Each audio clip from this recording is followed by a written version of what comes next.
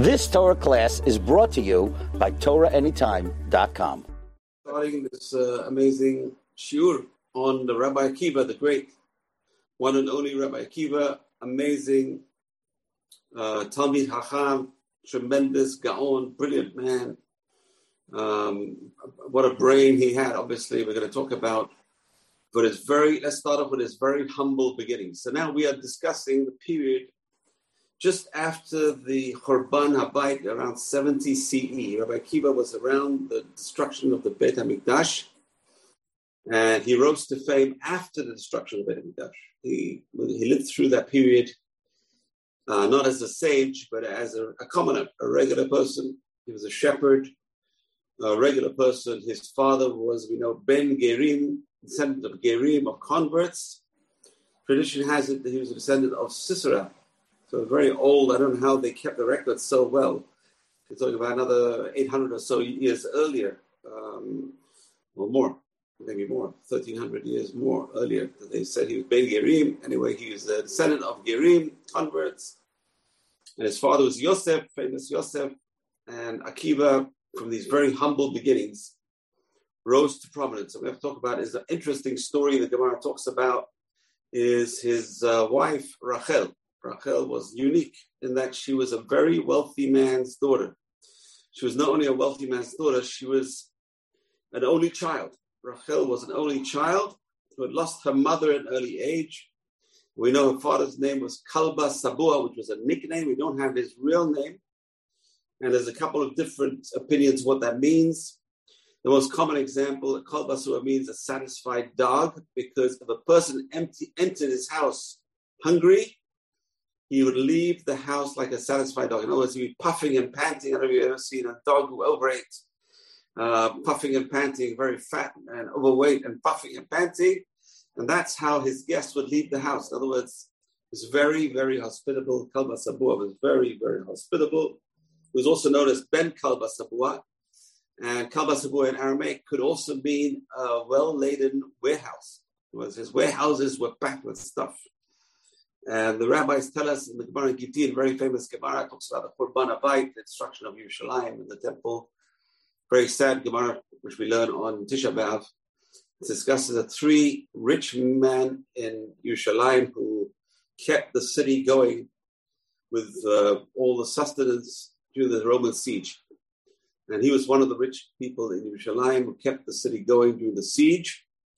And Kalba Sabua, big tzaddik, he loved rabbis, he loved knowledge, he loved Torah. So it's his great disappointment in life that his only daughter, his only child, Rachel, refused to marry any of the great sages that he recommended. Imagine, he brings in these boys, she looks at them, she asks the question, said, not for me. Next one, not for me, not for me, not for me. And then one day she's looking out the window and she sees the shepherd looking after her father's sheep. And she said, that's for me. I mean, it's very hard to understand. What does she see in Akiva? We don't have any. She saw his tremendous intellect. She saw how well he looked after the sheep. But it's very strange. She had this kind of intuition, a woman's intuition, and she ran with her intuition. She took tremendous risks. She was willing to forego her entire fortune, her father's entire fortune. And sure enough, her father, Kalba Sabua, was mad. He was angry. You're going to marry the shepherd? I don't care. He's a shepherd. The problem is he's totally ignorant. He's an ignoramus. He's an Amharitz. He doesn't even know how to read. There's no alphabet. Can't read, can't write. He's totally illiterate. He's 40 years old. You're a young girl. I don't know how old she was that time. She was a young girl. You're from a good family, a good upbringing. You can marry anyone you want in the whole country, and this is the one you choose. You choose this illiterate shepherd. So he was totally disappointed. He said, I'm going to disinherit you. If you marry, I'm going to disinherit you. And she talks to Akiva. She says, Akiva, I'll only marry you on one condition. That you go and learn Torah. And Akiva says, impossible. I'm 40 years old. Your father's right. No way I could learn. It's impossible. So it says one day, the Gemara says one day he was sitting by a stream. Famous story. He sees the water dripping on a rock. Over time, had made a hole in the rock. So he says, wow, if the water can make a hole in the rock, the Torah can penetrate my skull and get into my brains. And then he said, yes, Rachel, I will marry you and I will go and learn Torah. And I don't know who's going to support us. We're going to have to work hard because your father's going to disinherit us. And sure enough, they got married and the father threw them out the house. He really was tremendously heartbroken. His only child married this illiterate shepherd and tremendously disheartened. And they were poverty-stricken. They lived in a barn on the straw. It says every morning she would pull the straw from her hair. So rough, really rough. It was a rough time in their lives. And it says that she had beautiful hair. She sold her hair. I guess there's a market for hair like there is today as well, making these wigs. And she sold her hair, and that was the first sacrifice for Akiva. She sold her beautiful hair so they could live on it. And Akiva, it says, would go and find firewood and sell firewood just like the great Hillel before him. So Akiva would sell firewood, gather firewood, and she would work. I don't know what she'd do, some kind of seamstress or something. Tremendous poverty-stricken. And he had a hard time finding a rabbi. Who's going to teach him Torah? First question is, I want to learn Torah. He goes to the academy. The academy says, what do you know? He says, well, I don't know anything. I don't even know Alphabet. Sorry. We're sorry. We can't accept you here. You're on the level and little kids know more than you. You have to go and learn with kids. We can't accept you here. Until finally he finds a tremendously great rabbi, a famous rabbi, Nachum Ish Gamzu. And we know either he was from a place called Gimzo, or his favorite saying was Gamzu Latova, even this is for the best. And can you imagine, he goes to Nachum Ish Gamzu, and Nachum Ish Gamzu says, how old are you? So I'm 40 years old. He says, Gamzu Latova. That's great, fantastic. He says, what do you know? He says, I know nothing. He says, Gamzu Latova. Even that's good. Good. So how do I be good? Fantastic. Okay, good. That's the best rabbi you want. The rabbi is always content. I know nothing from nothing, and Gamzu Latova. Even that would be good. Now, what was good about it? So what was really good about this, that Akiva knew nothing, is he had no prepositions. He had no learning before this. He didn't have enough learning. He took everything and he swallowed it. He was just like a vacuum cleaner. He just swallowed everything. He sucked as much information as he could. But simple things that we take for granted, which we learned when we were kids, like the Aleph and the Bet and the Gimel, the shape of the letters, he started asking Nachum Ish Gamzu. Okay, Nachum Ish Gamzu says, this is Aleph. He says, why? Why is the Aleph shaped like that? Now, this is a question no kids ever ask this question. Why? He said, it's Aleph. Okay, it's an Aleph. That's the shape of an Aleph. That's the Bet. Well, what do you want? So Akiva is 40 years old. He says, why is the Aleph shaped like that? Why is the Bet shaped like that? And then Rabbi Akiva writes a book eventually called Otiyot de Rabbi Akiva, a very famous sefer called The Letters of Rabbi Akiva, where he gives the reasons for the shape of the alphabet. Can you imagine? Gives reasons for the shape of the letters. And this came down to us. ArtScroll wrote a book on the alphabet, and they quote a lot from this Rabbi Akiva. Amazing. So the shape of the letters, each shape has a symbolism. The shape of the letters, the Arizal talks about the shape of the Aleph. Is it a Yud Vav Yud, which is 26, which is the gematria of Shem Hashem, Yud Kei Vav Kei, the Yud on top and Yud underneath, and the Vav in the middle. So it's Yud Vav Yud, which is 26. Is it Yud Vav Daled, which is a Yud, which spells out the letter Yud. So the Aleph can also be a Yud. Anyway, it says tremendous symbolism letter Aleph, the Bet, and the Gimel. The Gimel stands for Gomel Chasadim. It gives kindness. Why? Because the leg is stretched outwards to give. It's a laden leg. It's like it has something on top of the leg. It's giving. And the Dalet is a Dal, a poor man. And the Dalet is shaped with the leg backwards, receiving from the back. So the Gimel is giving to the Dalet. Gomel Chasadim. Anyway, every letter he gives a reason. Number 2 is every little crown in the Torah. We know the Torah has crowns called Tagim. Every crown in the Torah. He would learn thousands of laws from every single crown of the Torah. It says there were thousands of laws. We're going to talk about this famous Midrash. The Midrash says the Gemara Menachot. It says Rabbi Akiva goes, Moshe Rabbeinu goes to Shamayim. He sees Hashem writing the Sefer Torah, whatever that means, with the crowns. And he says, Hashem, what are all these crowns? So Hashem says, one day there'll be a rabbi who will learn thousands of laws from these crowns. So Moshe Rabbeinu says, show me this rabbi. Hashem says, no problem, get behind me. First time we have time travel in the Torah. And Rabbi, Moshe Rabbeinu ends up in the shiur of Rabbi Akiva on the 8th row of the shiur, which means the best students were in the front row. Moshe Rabbeinu ended up on the 8th row, which means not very good in terms of being graded, in terms of his capabilities compared to the students of Rabbi Akiva. He's hearing, listening to Rabbi Akiva shiur, doesn't understand much, until the students ask Rabbi Akiva, how do we know this? And Rabbi Akiva says, Halacha LaMoshe Sinai. We learned it from Moses, from Sinai, and Moses says was very happy. At least they have something, a residue of some learning from Moshe Rabbeinu. There's a lot of the rabbinical laws, which are based on fences the rabbis made, 1,000 years later. And Akiva was expert all the rabbinical laws, the oral laws. And Moshe Rabbeinu was stumped in the shiur of Rabbi Akiva. Goes back to Hashem. Hashem, you show me this great scholar. He says, why don't you give the Torah through this scholar, not me? He's greater than me. He says, Kach Allah. He says, don't worry. So Hashem says, don't ask questions. Don't start asking questions how I run the world. No one can ask questions how Hashem runs the world. Anyways, beautiful midrash. So number 2 is he learns laws from these crowns that no one else did. Number 3, he learns laws from the et. Every time the Torah says the word et. Bereshit bara Elokim et hashamayim ve'et haaretz. Every time it says the word et, which means and the preposition, the. Now, what we learn in English, you say the word the. Okay, the. It's telling you it's this and not something else. But in Hebrew, no one ever came along and learned things from this word et. There were other rabbis who dismissed. Because why? They were stumped. Because it says, et Hashem Elokecha tirah. You will love the Lord your God. So why the et? Who else is there to fear the Lord? You're going to fear someone else's Lord? The Rabbi Akiva says, yes, you fear the Hacham. Fear those who have God's word. So Rabbi Akiva learned everything from this etz. All the etz, the Torah, which someone else, who learned the Torah so many times when they were young, they don't pay attention to all these minutiae.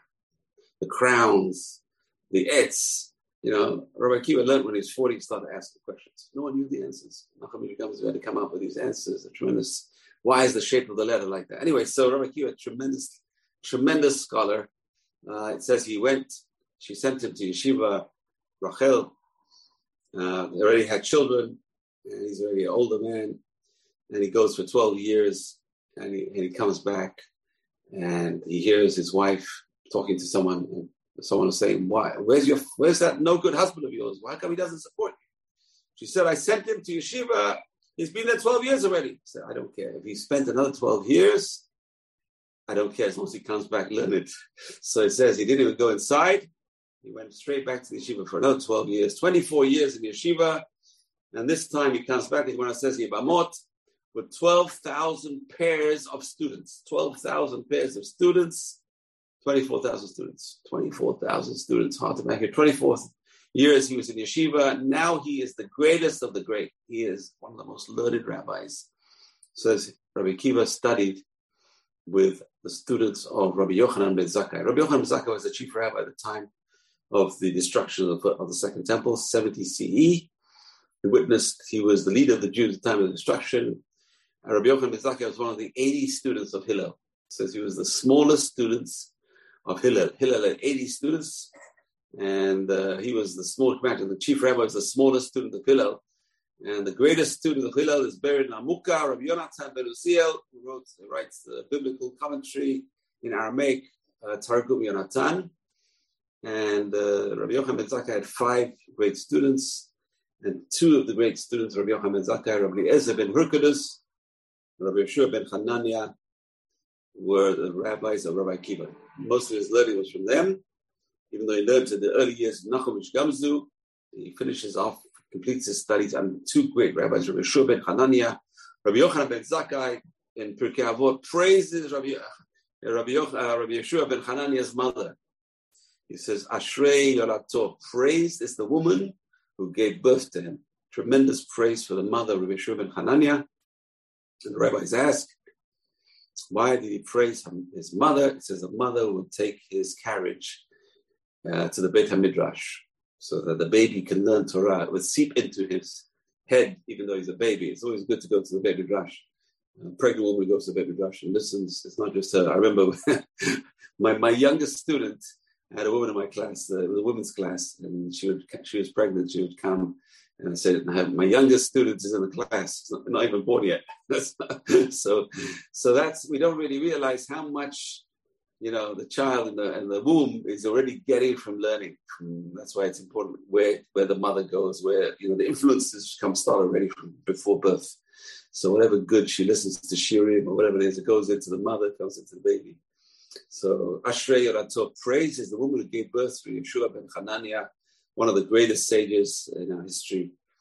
And the other one was Rabbi ben Hurkadus, who was a tremendous scholar, who totally disregarded Akiva. There's totally different ways they treated Akiva. Yeshua ben Hananiah at least had some respect. Here is his old students.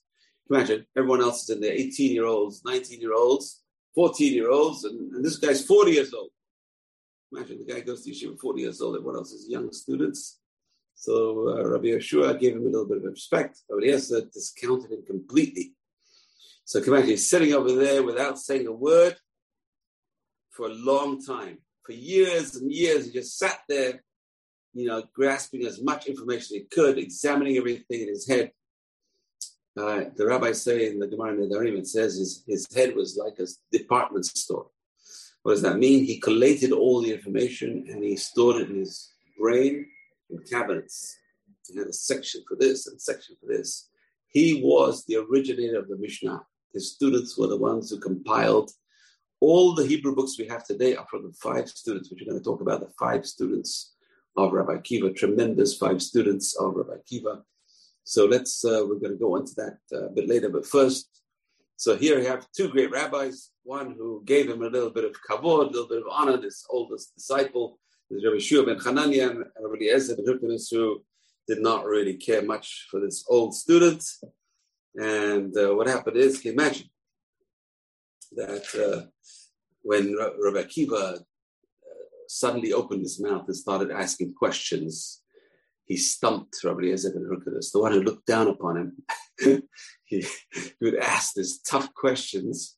And eventually what happens is, when the Gemara quotes these great rabbis, he quotes Rabbi Yeshua ben Hananiah, he quotes Rabbi Eliezer ben Hurkadus, and then quotes Akiva, like he's on par now with them. He's asking them questions and he's bringing proofs from all over. And I say, wow, this guy's, he all of a sudden he knows more than us. He's brilliant. He's a brilliant mind. He's a brilliant brain. Remembered everything we said, and he's giving us counter arguments that we never thought about. So you'll find the Gemara is full of these different places where Akiva is arguing with his former rabbis, and sometimes he's besting them. He's getting the better of them with the logic and his abilities, his learning abilities. Amazing. So what happens is, he comes back, 24,000 students, 24 years later, he is now a man of 64, with 24,000 students, the greatest rabbi in Israel. And he comes back to this small town, and it's just overrun with students. I don't know how these students survived. They brought their food with them, their camping equipment. I don't know what happened over there. And this poor lady, bedraggled lady, comes to greet the rabbi. I want to speak to the rabbi, and the students push her away. And Akiva says, don't push her away. Whatever I have and you have is all hers. It's all due to her. All your learning and all my learning are all due to this woman. This is my wife, Akiva, Rachel.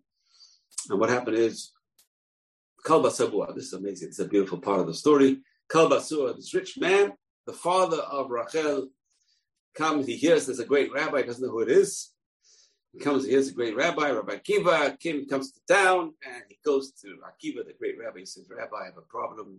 24 years ago, I made a vow disinheriting my daughter because she married this shepherd. Is useless. He was totally Am Haaretz. He was ignoramus. And the rabbi says, if this shepherd would now be a rabbi, would you annul your vow? He said, that was my problem. My problem was he was illiterate. He was totally ignorant.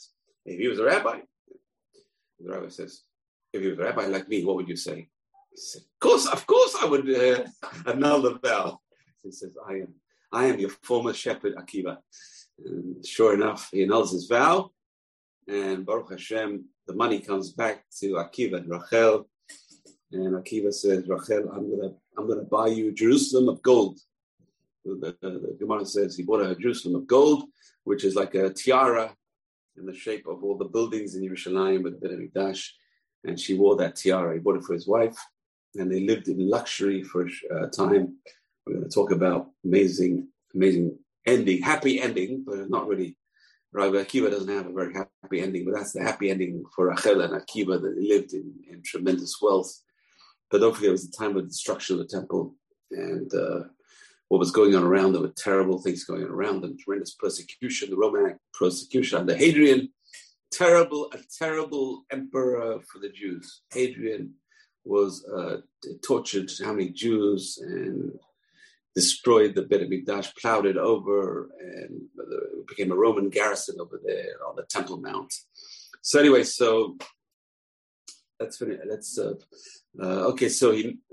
Rachel, well, looked after now. Money comes back to the family.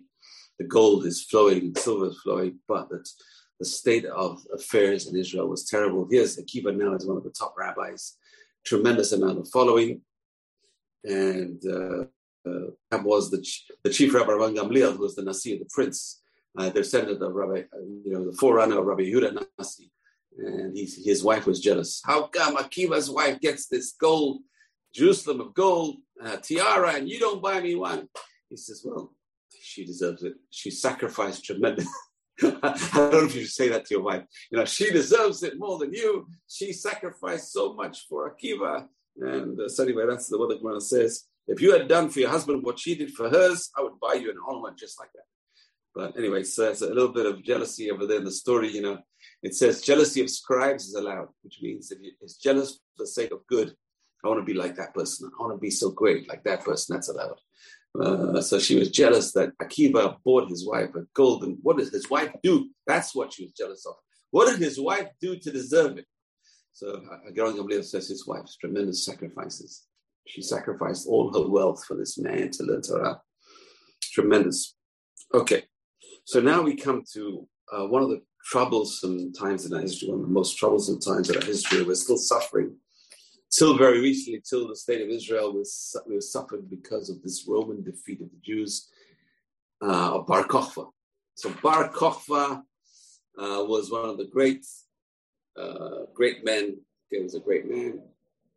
Who Rabbi Akiva, one of the mistakes he made in his life was, I think the biggest mistake Rabbi Akiva made in his life was thinking that Bar Kokhba was potentially the Mashiach.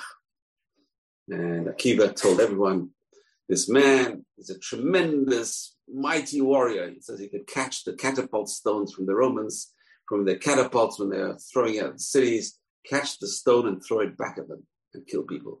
Amazing might. This man had tremendous might. And he got a massive army of all the Jews who were discontented under Roman persecution. They say hundreds of thousands of Jews joined the army, more than there are now, by the way.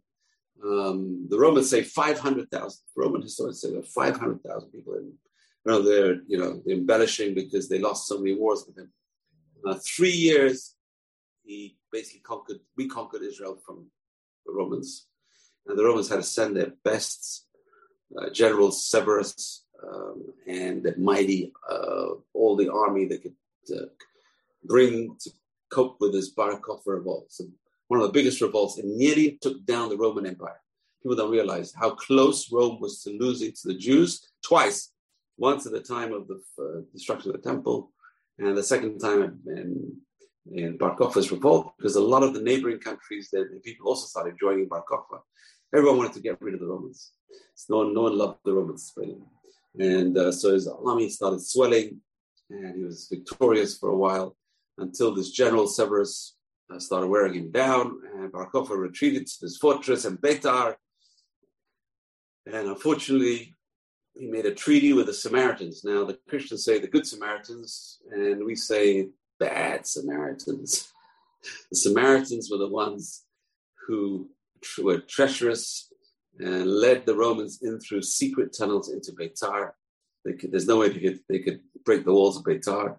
And they were led in by the Samaritans through these secret passages, and they destroyed Beitar. They killed everyone, and they wouldn't let anyone be buried for 3 years, it says, until finally the Romans, there was a new emperor, and they allowed Jews to bury their dead. And that's why we have a fourth blessing in the Birkat Hamazon. That's when the rabbis made the fourth blessing in the Birkat Hamazon, Hatov v'Ametiv. So that's why you'll notice in the Birkat Hamazon, it's very strange. Bonei Yerushalayim, Amen. Now, why is Amen said after the third blessing? And the answer, because in those days, that was the end of the Brit Hamazon. That should be the end, and that's the end of Birkat Hamazon from the Torah. From the Torah, Birkat Hamazon only has 3 blessings. The Torah says, Be'achalta, Ve'savata, Be'rachta. From there, the rabbis learned out 3 blessings. And they added the 4th blessing when the dead of Beitar were allowed to be buried. And the miracle was, it says, the dead never rotted. The bodies never rotted. But the blood was used for irrigation of the fields. It was irrigated the field. The blood went everywhere. The tremendous amount of blood. Beitar. Today, Beitar has been rebuilt. Baruch Hashem, it's one of the interesting settlements just outside Yerushalayim, Beitar Elite. And it's built. So Beitar has been rebuilt, Baruch Hashem. It's flourishing. It's a flourishing suburb of Yerushalayim. And so Akiva, that was one of the toughest times in his life, was the Bar Kokhba revolt. And after that revolt, the persecutions of the Romans increased tremendously. We cannot even imagine the increase of torture and killing and murder. So a lot of Jews were taken as slaves. It was a terrible time to be Jewish. It was a terrible time. 24,000 students died during this period. Between, it says, that's why we're in semi-mourning in the period of the Omer, between Pesach and Shavuot, 24,000. These 24,000 students of Rabbi Akiva died. The Gemara says because they did not give enough honor to each other. They didn't give enough honor to each other. What does that mean? They didn't give enough honor. Obviously, they kept the mitzvah. It says Rabbi Akiva was the one who pushed. How come, So maybe it says they didn't give honor to each other's Torah learning. The guy says, I learned this. There's a chidush. I made up this interesting new idea. And the guy said, what do you know? So they knocked each other instead of, accepting each other's Torah. They knocked each other and they didn't show enough respect. I don't know. It's a wild story, a horrible story in our history. It's enough that we lost enough people in the Bar Kokhba revolt. Now 24,000 students of Rabbi Akiva die. But you know what? Rabbi Akiva does not get down and out. Okay, he may be sad, but he's not out. Rabbi Akiva was amazing in the respect that we just learned in Daf Yomi in Yevamot, that Rabbi Akiva learned out of Pasuk. The Pasuk says, if you sowed your corn, Shlomo Melech says in Mishlei, if you sowed your corn in the morning, keep sowing corn. Keep sowing corn in the evening as well. What does that mean? That means if you sowed corn, literally, if you sowed corn, which means in those days, if you sowed wheat or sowed grain in the morning, don't just rely on the grain you sowed in the morning. Just keep on going. Sow more grain. You don't know which grain is going to grow more. You don't know which grain is going to be successful. Plant more. This way, maybe the one you planted in the morning is not being successful. Plant in the evening also. Maybe that will be successful. So this pasuk has been interpreted in different ways. Rabbi Akiva says, if you had students when you were young, have students when you're old. If you have children when you were young, have children when you're old, you don't know which one's going to be more successful. So that's exactly what Rabbi Akiva does. It says when these 24,000 students die, it says he goes south and he gets the wise men of the south to join him. Who are these wise men? His 5 main students, which are Rabbi Meir Balanes. Of course, we all know Rabbi Meir Balanes, the Rabbi Meir who does miracles. It's part of our Serichot. Sfarim are very big on this. Anenu, Elahade Meir, Anenu. God of Meir, answer us. Which Meir? We're talking about. This is Rabbi Meir who could do miracles. Rabbi Meir Balanes. Rabbi Meir, the miracle worker, whose wife was the famous Bruria. The school is named after Elizabeth. Bruria. Rabbi Meir Balanes was one of the famous students of Rabbi Akiva, who is a stam Mishnah, a Mishnah with no name. Usually it's Rabbi Meir Balanes. So Rabbi Meir Balanes, one of the great students of Rabbi Akiva, buried in Tiberias. You go to the entrance of Tiberia, you'll see a massive building, and his tomb is now a yeshiva. It's a minyan factory, and his tomb is right there in the entrance of Tiberias, beautiful place. And there's plenty of room over there. There's no crowding. His other famous student, Rabbi Shimon Bar Yochai, that's where the crowding is. Lag B'Omer, that's where everyone goes. That's what the terrible thing was in Meron last year. But that's where Rabbi Shimon Bar Yochai and his son, Rabbi Elazar. So another famous student of Rabbi Akiva. The Kabbalah comes from Rabbi Shimon Bar Yochai. That was straight from Rabbi Akiva. People think it was Rabbi Akiva who was expert Kabbalist. He was the teacher of Rabbi Shimon Bar Yochai. Then we have Rabbi Elazar ben Shamua, another student of Rabbi Akiva, Rabbi Yehuda Bar Ilai. All these are great students of Rabbi Akiva, these 5 students, Rabbi Akiva, tremendous students. Our whole Torah today, all the different books that we have are from these students of Rabbi Akiva. Amazing. So the students of Rabbi Akiva, our Torah, we owe our Torah to Rabbi Akiva, and we owe our Torah to Rabbi Akiva's wife, Rachel, who gave so much so he could learn. And to these 5 students of Rabbi Akiva, who were tremendous. They kept the Torah going after the Beitar, the Bar Kokhba revolt. After the Bar Kokhba revolt, they didn't call him Bar Kokhba anymore, which means the son of the star. They called him Bar Koziva, the liar. He was a fake Messiah. And since then, we have been very, very weary of false messiahs. Jews are very weary. The guy comes on today and says, I'm the Messiah. What should you do? Either laugh at the guy or say, prove it. You have 2 choices. Well, you laugh at the guy, you're a Messiah. Yeah, we've been through those before. Cause us tremendous trouble, agony. And if you're the Messiah, prove it. The Messiah has to do 7 things, the Rambam says. He's got to build a Beit HaMikdash. He's going to bring all the Jews back to Israel. He's going to make them all religious. You can start. Because you're going to fight all the wars. You start. He's going to be learned like Moses. Who's going to do all these things? So you can prove you're the Messiah. You can do all these things. Rebuild the temple. That's going to cause World War III or something even worse. I don't know what's going to cause. So let the Messiah do that. You're the Messiah. Okay, you can go ahead and start doing all these things. Okay. All right. So Rabbi Akiva, that was a terrible time of his life. Rabbi Akiva, unfortunately, was caught by this Tyrannus Rufus, who was the governor of Israel. And it's interesting because that's when the Romans changed Israel. The name of Israel was not Israel at that time. It was Judea. It was Yehuda. Why? Because Israel was under the 10 tribes. The northern kingdom was destroyed by Sanherib and the Syrians, and prior to Sanherib, by Tiglath-Pileser. It's interesting. I was just at the Israel Museum, and they have over there a relief. They don't have the original. I think the original's in the French Museum or in Britain, of the actual writings of Tiglath-Pileser, how it shows the Assyrians, the pictures of the siege of Shomron, the siege of Samaria, which is the capital city of the northern kingdom of Israel. And it shows how they were besieging. It's a massive, it's like a whole wall. It's a whole wall of pictures showing the siege and how they put ladders and they climbed up, and shows all the arrows and the stones rocking down on them. And it shows eventually they captured the Jews and taking them away to Assyria. Terrible. That's the 10 tribes. So the second Commonwealth was not the Commonwealth of Israel. The second one was the Commonwealth of Judea. Because which tribes survived? Judah and Benjamin and Levi and the Kohanim. That's it. 2 tribes out of 12. Now the rabbis say that Jeremiah went and brought a lot of the lost tribes back. He went to Assyria, brought back a lot of the people. And you do find statistically that the tribe of Judah suddenly, it doubles basically. At the time of Hezekiah, when Jeremiah goes and brings back these people. So it does seem that a lot of the lost tribes came back already and got mixed up in the tribe of Judah.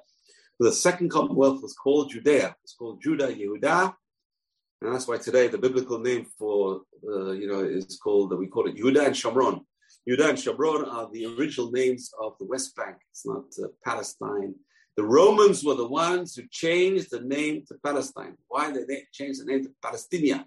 Why? Because they wanted to get rid of Judah forever. They wanted to erase the name of Judah. They wanted to erase our Torah. They wanted to erase our people. The first Holocaust was the Roman Holocaust. People don't realize more Jews were killed in percentage-wise by the Romans than by the Nazis. So, the Romans killing by hand. They killed millions of Jews. There were 7 million Jews there. 4 million were killed by the Romans. Whatever they had, at least half the Jews in the world were killed by the Romans. And 10% of the Roman world were Jews. You have to remember, people don't realize that. 10% of the Roman world were Jews. And 5% were killed by the Romans. 5% survived, but the survival was slaves, bondage, exile. They didn't survive if they survived the persecution, they didn't survive assimilation, unfortunately. So today we have very few people, think about 0.01% of the world population, less than point, if there was 10%, now it's 0.01% of the world population. There should be approximately maybe 300 billion descendants of Jews around in the world. according to statistics. It should be at least 300 million Jews in the world. Probably are descendants of Jews, at least 300 million people, but they don't associate themselves with Jews. And we see this in America today. We're seeing at least half people are gone, assimilated, gone. Anyway, we're moving on. So tremendous hardship. And Akiva would be one of the people who would go to Rome to plead with the Romans to give them a break. And that's why it says the Torah is in hiding. Right? He wasn't allowed to teach Torah. They were not allowed to teach him, not allowed to teach Torah. Now we can understand why the Haggadah was in the basement. They didn't know it was morning. Imagine they hid in the basement to say the Haggadah. The great rabbis were hiding in the basement saying the Haggadah, and they had their students as lookouts, and the lookouts come and they tell them, Rabbeinu, Hegia Zman Kriyat Shema, the time for Shema has come because it's dawn outside. How come the rabbis didn't know? There was no windows. They were hiding in the basement. We can't even imagine hiding in the basement saying Haggadah. Today we're so fortunate we can say that Haggadah without hiding. We can say it. It's not. You can learn Torah today. We have freedom of religion today. We are blessed. And unfortunately, people are not taking advantage enough of this freedom of religion that we have. We fought so hard for. We have to take advantage of it. So anyway, so the Romans banned learning Torah and teaching Torah. And Rabbi Akiva continued teaching Torah in public. He continued till the end teaching Torah in public. It says he lived to 120. And just like Moshe Rabbi, he lived to 120. So from the age of 60 to age 120, he was teaching Torah. 60 years he taught Torah non-stop. 5 of his students were successful. And the Torah we have are from 5. Imagine 24,000 students, how much Torah would have survived. Imagine there's 24,000 students would have survived. It says, when the 24,000 students of Rabbi Akiva died, it says the land was shamen. It was destroyed. What does that mean? Destroyed all the Torah. That Torah of 24,000 students was destroyed. Imagine. We have no idea how much Torah was destroyed. Anyway, at least thank God we have what we have. And anyway, Rabbi Akiva is put in jail. The Romans put him in jail for teaching Torah, not just teaching Torah in public. And we know he's one of the 10 Harugei Malchut, Asara Harugei Malchut. 10 great rabbis were killed by the Romans during that period. Terrible period of Hadrianic persecution, terrible, murderous Hadrian. What can I tell you? So what happened is, there's another midrash, amazing midrash, that says that the Roman procurator, this Tyrannus Rufus, had a beautiful wife. And obviously Rachel had already passed away. Rabbi Akiva lived to 120, so he was an old man. His wife, Rachel, passed away already. He was a single bachelor, he was a widower. And this Tyrannus Rufus would have arguments with Akiva, philosophy, and Akiva always beat him in arguments. Always would beat him in arguments. And he was sick of this rabbi, Akiva, this rebellious rabbi who could arouse the rabble around him. And his wife, this beautiful woman, she says, let me go and seduce Akiva. I'm going to make a mockery of Akiva. She goes to Rabbi Akiva and it says, what does he do? He spits on the ground, he laughs, and he cries. Now, this is not something that she was used to. She goes to a man and try and, seduce the guy, and here he's crying, he's laughing, he's spitting on the ground. She said, what's going on? What's going on? He said, I'm crying because I see your beauty. You have so much beauty and it's going to be wasted. It's going to go into the dust. The beauty is going to go into the dust. Nothing good will come off you. All this beauty is wasted on this evil man, Tyrannus Rufus. Number 2 is he spat on the ground because he's spitting against his Yetzer Hara. It says when a person is aroused, they have tremendous saliva, so they spat the saliva out of the ground. And number 3 is I'm laughing because I see the future, and I can't tell you what it is. So she pestered him, what's the future? He says, the future is you're going to convert and I'm going to marry you. Wow. So if you want to get the procurator really angry, you convert his wife and marry her. And that's what happened is they're both in jail. She's in jail for converting to Judaism and leaving her husband as procurator, marrying this rabbi, and he's in jail. And terrible ending for Rabbi Akiva, this great man. But while he's in jail, the rabbis didn't know what to do. They had all these questions, they didn't know what to do. So it tells us there's another rabbi who went. This is Rabbi Yochanan Asanda. He went past the jail and he was pretending to sell needles. Selling needles, and he would ask the halakha in the middle. What is the halakha of this woman? Da, da, da, da, da. And Rabbi Akiva would shout from the jail the answer. And then he starts screaming again, selling needles too. What's the halakha of this one? And Rabbi Akiva would answer. So that's how they got information from Rabbi Akiva, even though he's in the jail. Imagine.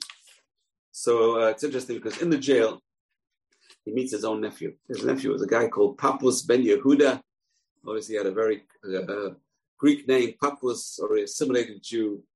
And Papus ben Yehuda warned Akiva. He says, Uncle, you're teaching Torah in public. I'm worried about you. They're going to kill your throats.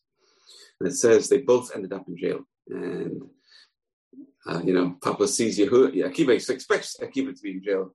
And Akiva sees Papus. He says, what are you doing in jail? So Papus says, I'm in jail for tax evasion. Praise that you, Akiva, for being in jail for teaching Torah.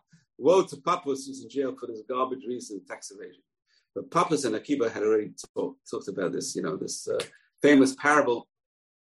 So Papus was telling Akiva, why are you teaching Torah? They're going to kill us. They're going to kill you. And Akiva said, I'll tell you a parable.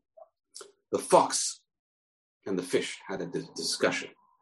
The fox told the fish. The fox sees the fish, shooting around in the river, trying to escape the enemies. And the fox tells the fish, why are you so worried over there? And the fish says, because these men, they put their nets, they're trying to catch us all the time. And the fox tells the fish, so come and live on the dry land with me. We'll have a good time together. You'll be safe from the men. And the fish tells the fox, if I'm in danger where I live, how much more so if I'm going to be in danger in a place where I don't live? And Akiva said, that's us. If we're Jews are in danger when we're learning Torah, which is our life, how much more so we'll be in danger if we're not learning Torah. And that was what he gave, the example he gave to Papus, and that's exactly what happened to Papus. Papus thought he's going to escape. He's not going to teach Torah. He's not going to learn Torah in public, but he was arrested and killed for tax evasion. Praise that you, Akiva, that Akiva was caught for learning and teaching Torah, Baruch Hashem. So there's beautiful stories. I got so many stories over here about Rabbi. Let's say some stories over here.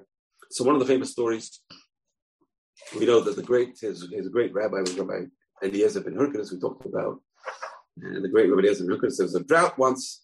And when there's a drought, you get the chief rabbi to lead the people in prayer. And Eliezer ben Hurkos is leading the people in prayer. Nothing happened. Nothing. And what happened is, Rabbi Akiva comes, takes over, and he invents this new prayer.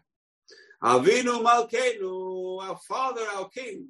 Who invented the prayer? Avinu Malkeinu, we say on fast days, and we say in Yom Kippur, Avinu Malkeinu, our Father, our King. That's Rabbi Akiva. As soon as he started praying, it says the rain started falling straight away. So the people were amazed that the student could arouse God's mercy and not the rabbi. And so Rabbi Akiva told him the reason. He says, again, another mashal, a parable. So there was once a king who had two daughters.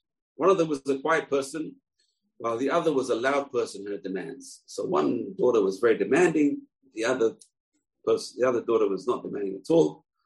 And the king told his servants, whenever this demanding daughter asks for something, give it to her straight away. But the quiet daughter never asked for anything and never got. So the king loved to hear the quiet daughter's voice. She had a nice, sweet voice. So I want to hear her asking for things, but she never got what she asked for. So that was it. He says, this insistent voice always gets what he wants. That's me. I'm the insistent voice. Eliezer ben Hurkos, he's not so insistent. He's the quiet voice. And that's why the king wants to hear his quiet voice, never gave him that. The parable doesn't really match, but it's a way of saying, you know what? He's greater than me. Eliezer ben Hurkos, my teacher, is greater than me. He was the one that the king really loves, and he wants his prayers more than mine, and therefore he doesn't answer him. He wants him to pray more, whereas me, Hashem answers me straight away because I'm a loud, insistent voice. Hashem fed up with my voice, and that's why. So it's a very humble way of saying, that's he's greater than me. I'm not great, and this way his rabbi is not going to get mad with him. So I can imagine that his prayers were answered straight away. Amazing. So this man is a great man, and his modesty will serve for all generations. It says when Rabbi Akiva's son died, everyone came to the funeral. Everyone came. Every Jew from miles around came to the funeral. And so this is what Rabbi Akiva said at the funeral. He says, Jews have gathered here not because of my learning, for greater scholars than myself have come. They also did not come because of my riches, because they are greater men in riches than me. The men of the south know me, and they have come to the funeral. But the men of the Galilee, how do they know me? There exist many Akivas like myself. They all come in honor of the Torah and to fulfill the commandment of comforting mourners. So not coming for me, they're not coming for my Torah, they're coming for the Torah in general, they're coming to comfort mourners, and not for me. That was his humility that he would not take any credit for all these thousands and thousands of people coming to this funeral. So beautiful. He's considered lending money for interest. Is always considered a tremendous sin. The Quran says a person lends money on interest will not get up at the revival of the dead, will not arise at the revival of the dead. Rabbi Akiva added that it's not just financial interest, it's even saying thank you. You cannot even say thank you. If someone gives you a loan, saying thank you on the loan is a kind of interest. The guy's getting something free back. So don't greet someone if they give you a loan. This sounds very, very rude. You imagine the guy gave you a loan and you don't even acknowledge him when he sees you. So the answer, you have to tell him, I'm not acknowledging you, not because I don't like you, it's because I can't give you interest. Saying thank you to you or saying hello to you could be interest. This is Rabbi Akiva. And there's a beautiful story. It says Rabbi Akiva goes to Rome, and the Romans say, Akiva, we can prove to you from your own Torah that our God is bigger than your God. Okay, who's your God? The snake. I worship a snake, and the snake is bigger than your God. He says, what's the proof? The proof is it says Moshe Rabbeinu goes to the burning bush, and he talks to God. But when Hashem says, throw your stick on the ground, and it turns into a snake, Moshe Rabbeinu runs away. It doesn't say Moshe Rabbeinu ran away from God. It says Moshe Rabbeinu ran away from the snake. So you see, my God, the snake is more fearsome for Moshe Rabbeinu than God himself. God didn't run away from him. Moshe Rabbeinu didn't run away from God. He ran away from the snake. So Akiva said, amazing answer, brilliant answer. He says, you can run away from a snake, but you can't run away from God. Brilliant answer. There's no way a person can run away from God. God is everywhere. You can run away from a snake. There's only one place. You can't run away from God. Tremendous. This is what a brilliant answer to give on the spur of the moment, to this amazing. So he was known for his wit and his genius. And so this is Rabbi Akiva, amazing. So Rabbi Akiva's, it says Rabbi Akiva gave us 5 rules of life. It says, number 1 is, if you want to quote something, quote a great person. So now, again, he says that in a parable. He says, if you want to hang yourself on a very high tree. So what does that mean? Hang yourself on a very high tree? So Rabbi has explained, if you want to say something, say it in the name of a great person, that's the high tree. If you want to put yourself on the line by saying something which is going to shock people, make sure you have a good source for it. Hang yourself on a high tree. Number 2, says when you teach your son, now you have to know in those days the books had all errors. There were a lot of errors in the books. They're hand copied and tremendous errors. So he says when you teach your son, teach him from a text that you've checked for no errors. Because once you teach the child the errors, we have an amazing error in the Chumash. The story is that the famous general Yoav ben Tzruya was learning the Chumash with his rabbi, and he was learning about the destruction of Amalek. And Machot Timche et Zecher Amalek. That's what we learn in school. We learn Machot. That's what's written in the Torah. Machot Timche et Zecher Amalek. And the rabbi taught him Machot Timche et Zachar Amalek. Destroy the males of Amalek, and that's what he does. He destroyed the males, and he comes back and he said, "Why do you destroy the males?" He said, "Because that's what my teacher taught me." Machot Timche et Zachar Amalek. He said Zecher. He taught Zachar. There was a mistake in the book. And it made a tremendous difference to destruction of Amalek. It wasn't complete because he read the wrong text. And that's Rabbi Akiva. Number 2 is when you teach your child, make sure you teach him the true text. Don't teach him from a false book, from a book with errors. Do not use a part that others have already used. What does that mean? So the commentaries say, try not to marry a woman who is married already, because then she has thoughts in her head about the previous husband. Okay, I'm going to go into that one. Okay, observing a commandment when you're certain of it is like lending money on a field that bears fruit. In other words, I'm doing a mitzvah, Hashem's going to pay you back. It's like planting fruit, which is definitely going to grow. So a person does a mitzvah, we have to know when you do a mitzvah, you're guaranteed reward. You're guaranteed reward. That's what Akiva.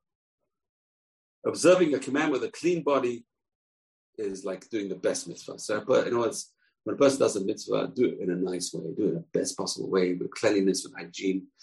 A person prays in the morning, make sure you do your mouthwash, brush your teeth, go to, should have a shower if you're dirty, whatever it is. So amazing. Another saying, which again, we have to pass this around, but it's an amazing saying, says a person who takes money from charity when they don't need it will eventually need it. That's a tremendous thing, We always learn the laws of tzedakah, but one of the laws of tzedakah is negative. Don't take if you don't need it. Don't take charity if you don't need it. And even if you need it, if you can avoid taking it, Hashem will pay you back. So it's amazing. So that's one of the sayings of Rabbi Akiva, try not to take charity. Anyway, Rabbi Akiva had a terrible, terrible ending. And at the ending, everyone was crying except for him. He was the one who was laughing. Can you imagine? So as they ripped his flesh with iron combs. It was Yom Kippur, one of the prayers on Yom Kippur, remember Rabbi Akiva. And they ripped his flesh with iron combs. And he is saying Shema. He's saying Shema. He's not screaming in pain or agony. He's saying Shema with a smile on his face. And his students asked him, Ad Khan, so far we have to go and let's say Shema when they're torturing us. He said, all my life I prayed for this. And I should die on the word Echad. I should die worshipping God. And I got my wish. He said Echad and his soul came out. And what the Roman procurator hated the most was he died with a smile on his face.